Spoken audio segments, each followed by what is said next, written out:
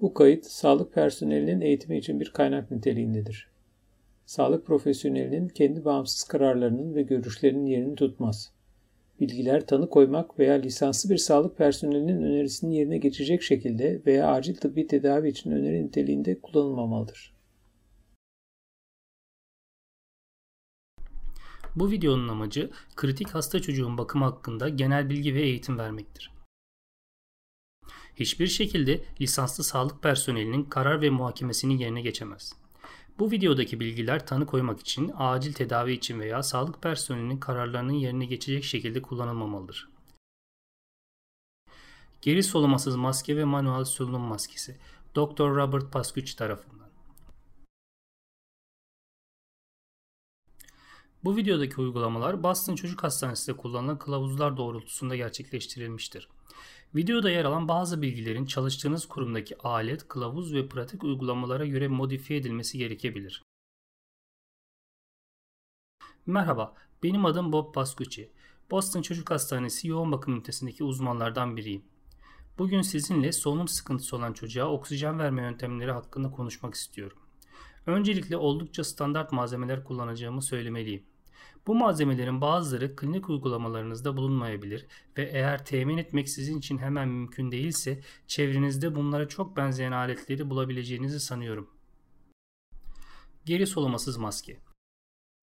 Solunum sıkıntısı olan çocuk hızlı ve oldukça eforlu soluyacağından burnundan girip çıkan akım yüksek olacaktır.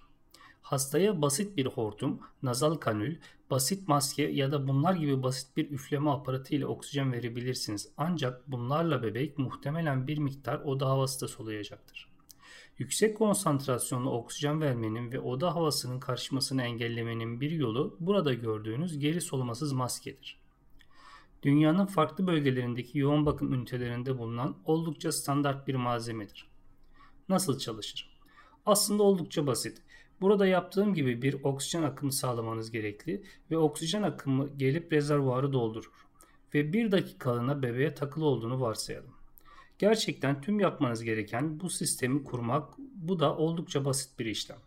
Akımı açın, maskeyi yüze güzelce kaçak olmayacak şekilde yerleştirin ki bu bazen biraz zor olabilir.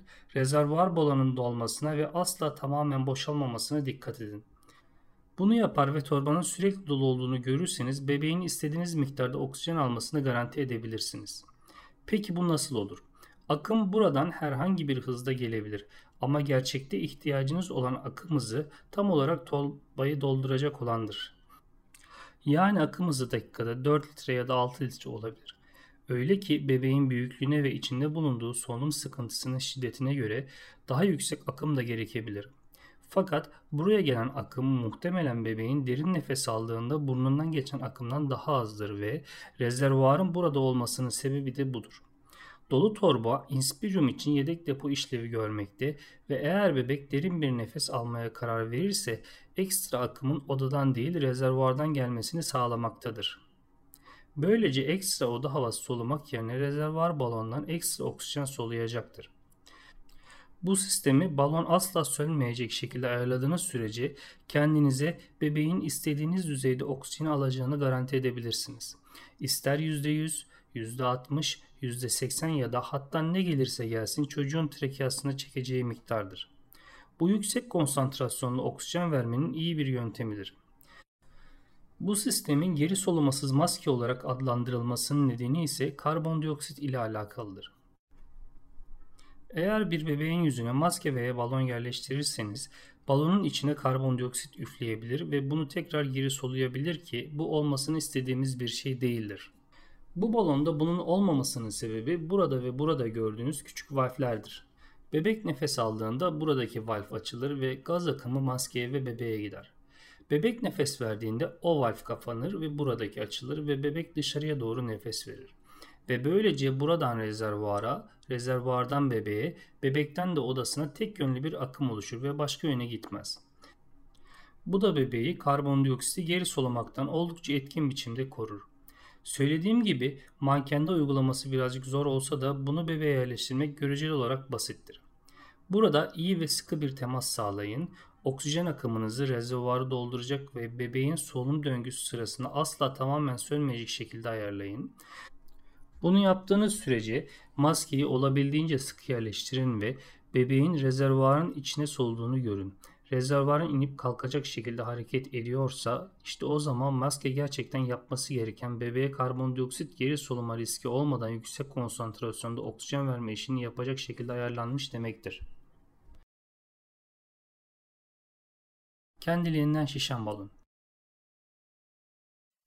Şimdi birazcık da maske ile yeterince soluyamayan bir bebeğin solunumunu mekanik olarak nasıl destekleyebileceğinizden bahsedelim. Kullanmayı düşüneceğiniz değişik tiplerdeki balonlardan bahsediyoruz ve gerçekte iki farklı grup mevcuttur.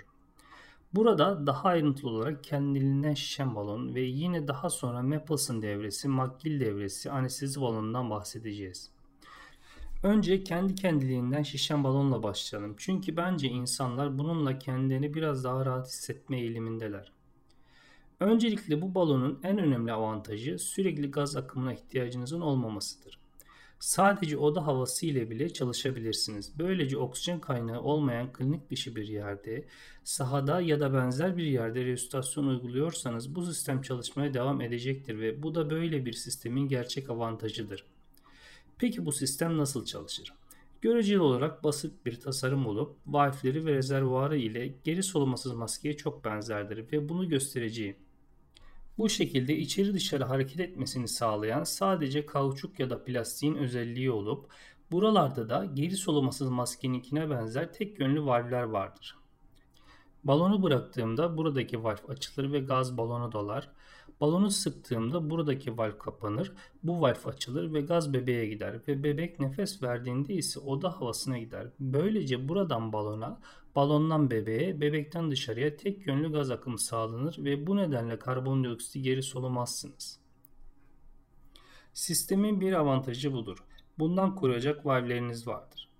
Söylediğim gibi oda havasında gayet iyi çalışacaktır. Böylece hastayı oksijen kaynağına bağlı olmadan çok kolay şekilde ventile edebilirim ve bu da sistemin en büyük avantajıdır. Eğer oksijen vermek isterseniz buraya bağlayabilirsiniz.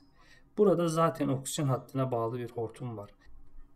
Ve burada geri solumasız maskedekine çok benzeyen bir rezervuar mevcut. Böylece ben bu hastayı soluturken makul bir şekilde ventile edersem, yani bu rezervuar balon tamamen sönmeyecek şekilde %100'e yakın oksijen verebilirim. Çünkü oksijen buraya gelip bu torbaya dolar ve yeşil balon bu rezervuardan dolar. Böylece oldukça yüksek konsantrasyonda oksijen verebilirim. Rezervuarı dolu tutmak için her zaman oksijen akımını artırabilirim ve bunu yapıp balonu makul bir hızda sıkarsam rezervuar tamamen boşalmayacaktır. Eğer balonu daha yoğun şekilde sıkarsam ki kesinlikle yapabilirim, rezervuar torbası tamamen söneceği için fazla oksijen veremem ama yine de hastayı oda havası ile solutmaya devam edebilirim. Yeterli taze gaz akımınız olmasa bile hastayı oda havası ile solutabilecek olmanız bu sistemin bir avantajıdır. Evet, avantajı sistem içindeki valvler sayesinde geri soluma olmaması ve istenirse oksijen verebilmesidir. Peki bu balonların diğer özellikleri neler? Ayrıca üzerinde pop-off valve denen burada gördüğünüz gibi bu tasarımdaki sadece açılıp kapanabiliyor valfler olabilir. Eğer hastayı soluturken özellikle de fazla basınç uygulayarak ventile ediyorsam bu valf açılacaktır. Genellikle de bunlar 40-45 cm su basıncı civarında açılır. Bunun sebebi istemeden fazla basınç uygulamayı önlemek ve bebeğin pneumotoraks olmasının engellenmesidir. Bu bebek için potansiyel bir güvenlik avantajıdır.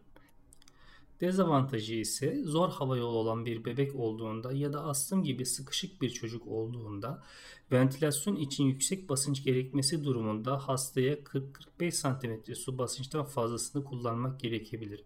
Fakat pop-off valve buna izin vermeyecektir. Eğer bir şekilde bunu aşamazsa. Mesela buradaki örnekte olduğu gibi sadece bu kapağı kapatarak hastayı solutmada istediğim basıncı kullanabilirim. Yani eğer balonunuzda bir pop-off valve varsa gerçekten icabında bunu nasıl devre dışı bırakacağınızı da bilmeniz gerekir. Öyle ki bu örnekte olduğu gibi güvenli şekilde hava tahliyesi yapıyor ya da kapağı kapatarak ya da biraz kullanışsız olsa da sadece parmağımı kullanarak hava tahliyesini engelleyebilirim. Bu tasarımın çalışma yöntemi bu ancak çok çeşitli pop-off valve tasarımları var. Ve size önerim boş olduğunuz bir zamanda kliniğinizdeki balonlarla haşır neşir olun ve üzerindeki pop-off valve'lerin nasıl çalıştığını öğrenin. Evet, bu pop-off valve'ti. Buradaki örnekte ise uyguladığımız basıncı gösteren bir basınç manometresi var. Bazıları bunu yararlı bulur. Balonda basınç manometresi var ancak pop-off valve yok. Bu sistemde ne kadar basınç uyguladığım konusunda son derece dikkatli olmak lazım. Eğer küçük bir bebek solutuyorsam elimi çok az sıkmalıyım. Daha büyük bir hasta solutuyorsam biraz daha fazla sıkabilir ve daha fazla basınç uygulayabilirim. Maskeyi bebeğin yüzüne oturtmaya gelince standart bir maske kullanıyoruz ki değişik boylar olabilir. Tabii ki çocuk için farklı boylar olacaktır.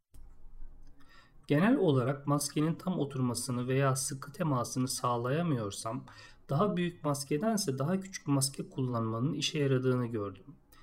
Maskeyi koyuyorum, bebeğin çenesini yukarı kaldırıp maskeyi buraya oturtup sıkıca temas etmesini sağlayıp bebeği oldukça efektif olarak solutuyorum. Bir kez daha bu kullandığım balonda pop-off valve yok. Bu nedenle ne kadar basınç uyguladığım konusunda dikkatli olmaya çalışıyorum ve balonu tamamen sıkmıyorum. Çünkü bu balon muhtemelen bu bebek için biraz büyük. Bu durumda daha küçük bir balon bulma şansınız varsa her zaman küçük balona geçebilirsiniz. Aynı işlemler. İyi bir temas sağlayın ve şimdi bununla da solutabiliyorum. Ancak balonu öncekinden tabii biraz daha fazla sıkıyorum. İşte bu kendiliğinden şişen balon. Büyük avantajı taze gaz kaynağına ihtiyacınız yok. Oda havasını bile kullanabilirsiniz. Birazdan göreceğimiz gibi büyük dezavantajı ise aslında kendi solunumu olmayan yani apneik olan bir hastayı solutmak için tasarlanmış olması. Eğer hasta kendisi soluyup bir miktar hava hareketi sağlayabiliyor ama biraz desteğe ihtiyacı varsa sanırım az sonra konuşacağımız MEH basınç sistemi kullanmak daha iyi olur. Maples'ın McGill devresi ve anestezi balonu.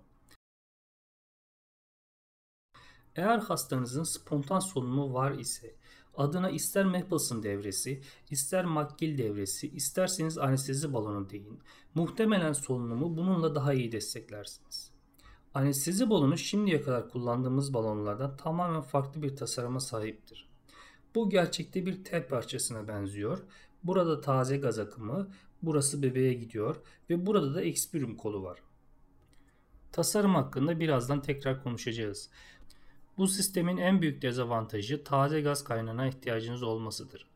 Eğer taze gaz kaynağınız yoksa bununla gerçekten fazla bir şey yapamazsınız. Hastayı soğutmanız mümkün olmaz. Güvenli ve yeterli miktarda gaz akımının olmadığı bir durumdaysanız bu balonu kullanamazsınız. Öte yandan eğer bir taze gaz kaynağınız varsa bununla hastanın spontan solumasına imkan verebilirsiniz. Yani eğer bu kendi kendine soluyan bir hastaya bağlı olsaydı ister iyi bir maske teması ile ya da hatta entübü bir hastada balonun şişip inmesini ve nefes alışını izleyerek bebeğin balon üzerinden spontan soluduğunu görebilirsiniz. Yani bu sistem ile iyi maske teması sağlayabildim, yüksek konsantrasyonda oksijen verebildim ve hastanın solunumunu monitörize edebildim. Şimdi bebeğin biraz daha fazla desteğe ihtiyacı olduğunu varsayın. Örneğin bir işlem için sedasyon verdiğiniz bir çocuğa biraz midazolam ya da biraz fentanil ya da başka bir sedatif verdiniz ve bebek biraz tıkanmaya başladı. Bu durumda size birazdan göstereceğim şekilde uyguladığım basıncı biraz artırabilirim. Devamlı hava yolu basıncını SPAP yükseltebilirim ve böylece hasta 5 ya da 8 ya da 10 cm SPAP ile hava yolunu açık tutabilir ve bebeğin nefeslerine yardım edebilirim. Böylece bebek spontan solumaya devam edebilir.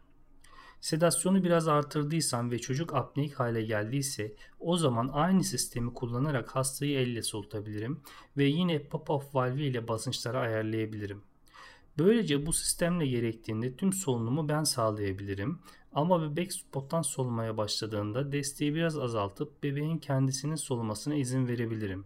Spontan solunumdan kontrollü ventilasyona ve tekrar spontana yumuşak bir geçiş sağlayabilirim.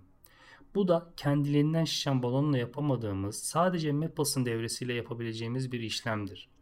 Benim için bu sistemin en büyük avantajı hastayı daha yakından izleyebilme, soluyabiliyorsa kendi solunumuna izin verme ve spontan solunumları destekleyebilmektir ki bunu kendiliğinden şişen balon ile yapamazsınız.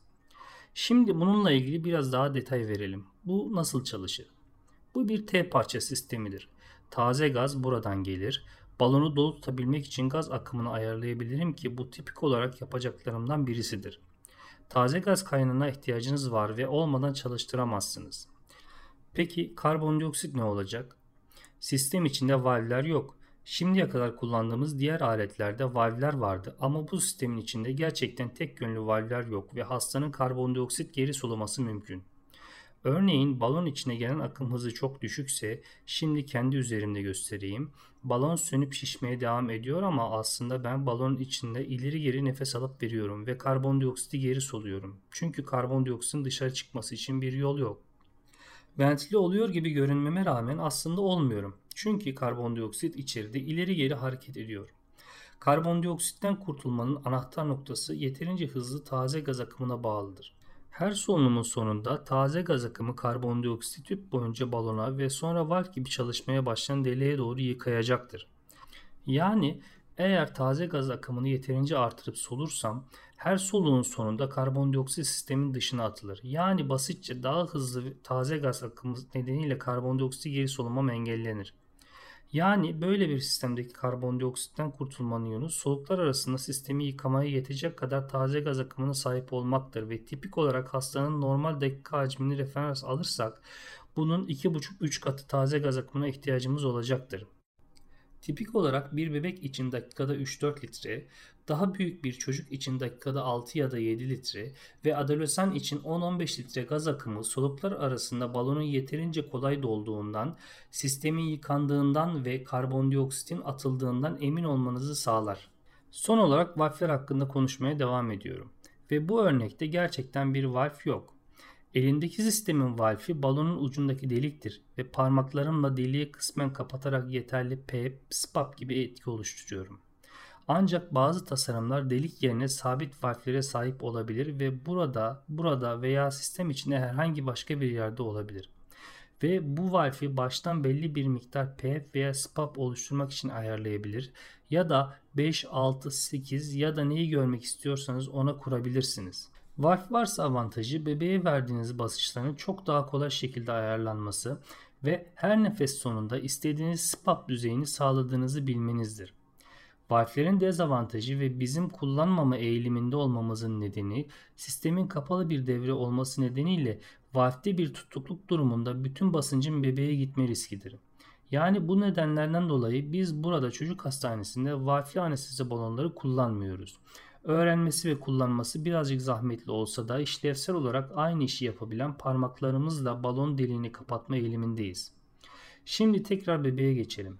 Daha küçük bir maske seçme eğilimindeyim. Pozisyon alın, iyi bir temas yüzeyi oluşturun. Parmaklarım valfin üzerinde olmalı ama bunu yapınca eğer bebek spontan olarak soluyorsa devam etmesine izin veriyorum ve balonun inip kalktığını, hareket ettiğini görüyorsunuz. Eğer bebek biraz zorlanıyorsa bir miktar pozitif basınç ve SPAP oluşturabilirim ve eğer bebek gerçekten yeterli solumuyorsa tüm solunumunu ben devralıp sadece bu sistemi kullanarak tam ventilasyon uygulayabilirim. Bir kez daha bu sistem spontan solunumlar ve mekanik ventilasyon arasında ileri geri kesintisiz geçiş sağlayan bir sistemdir ve bunu kendiliğinden şişen balon ile düzgün şekilde yapamazsınız. Özet: İki farklı sistem, iki farklı amaç ve ikisinin de avantaj ve dezavantajları var. Kendi kendine şişen balonun avantajı taze gaz kaynağına ihtiyacınız olmaması. Böylece başınız belada ve taze gaz kaynağınız yokken bile birini solutma durumundaysanız muhtemelen bununla daha iyi iş yaparsınız. Bunun avantajı ise taze gaz kaynağı varsa bu tür bir balonla SPAP, PEP oluşturmak, hastayı ventile etmek ve spontan solunuma izin vermek gibi çok daha ileri işleri yapabilirsiniz. İki farklı sistem, iki farklı amaç. Sanırım hangi hastanızda hangisinin işe yarayacağı konusunda klinik olarak karar vermelisiniz. Bu kayıt tüm dünyada pediatrik klinisyenler için açık erişimli ve ücretsiz bir kaynak olan Open Pediatrics tarafından üretilmiştir. Daha fazla pediatrik eğitim malzemelerine erişmek veya küresel topluluğumuza katılmak için openpediatrics.org adresini ziyaret edin.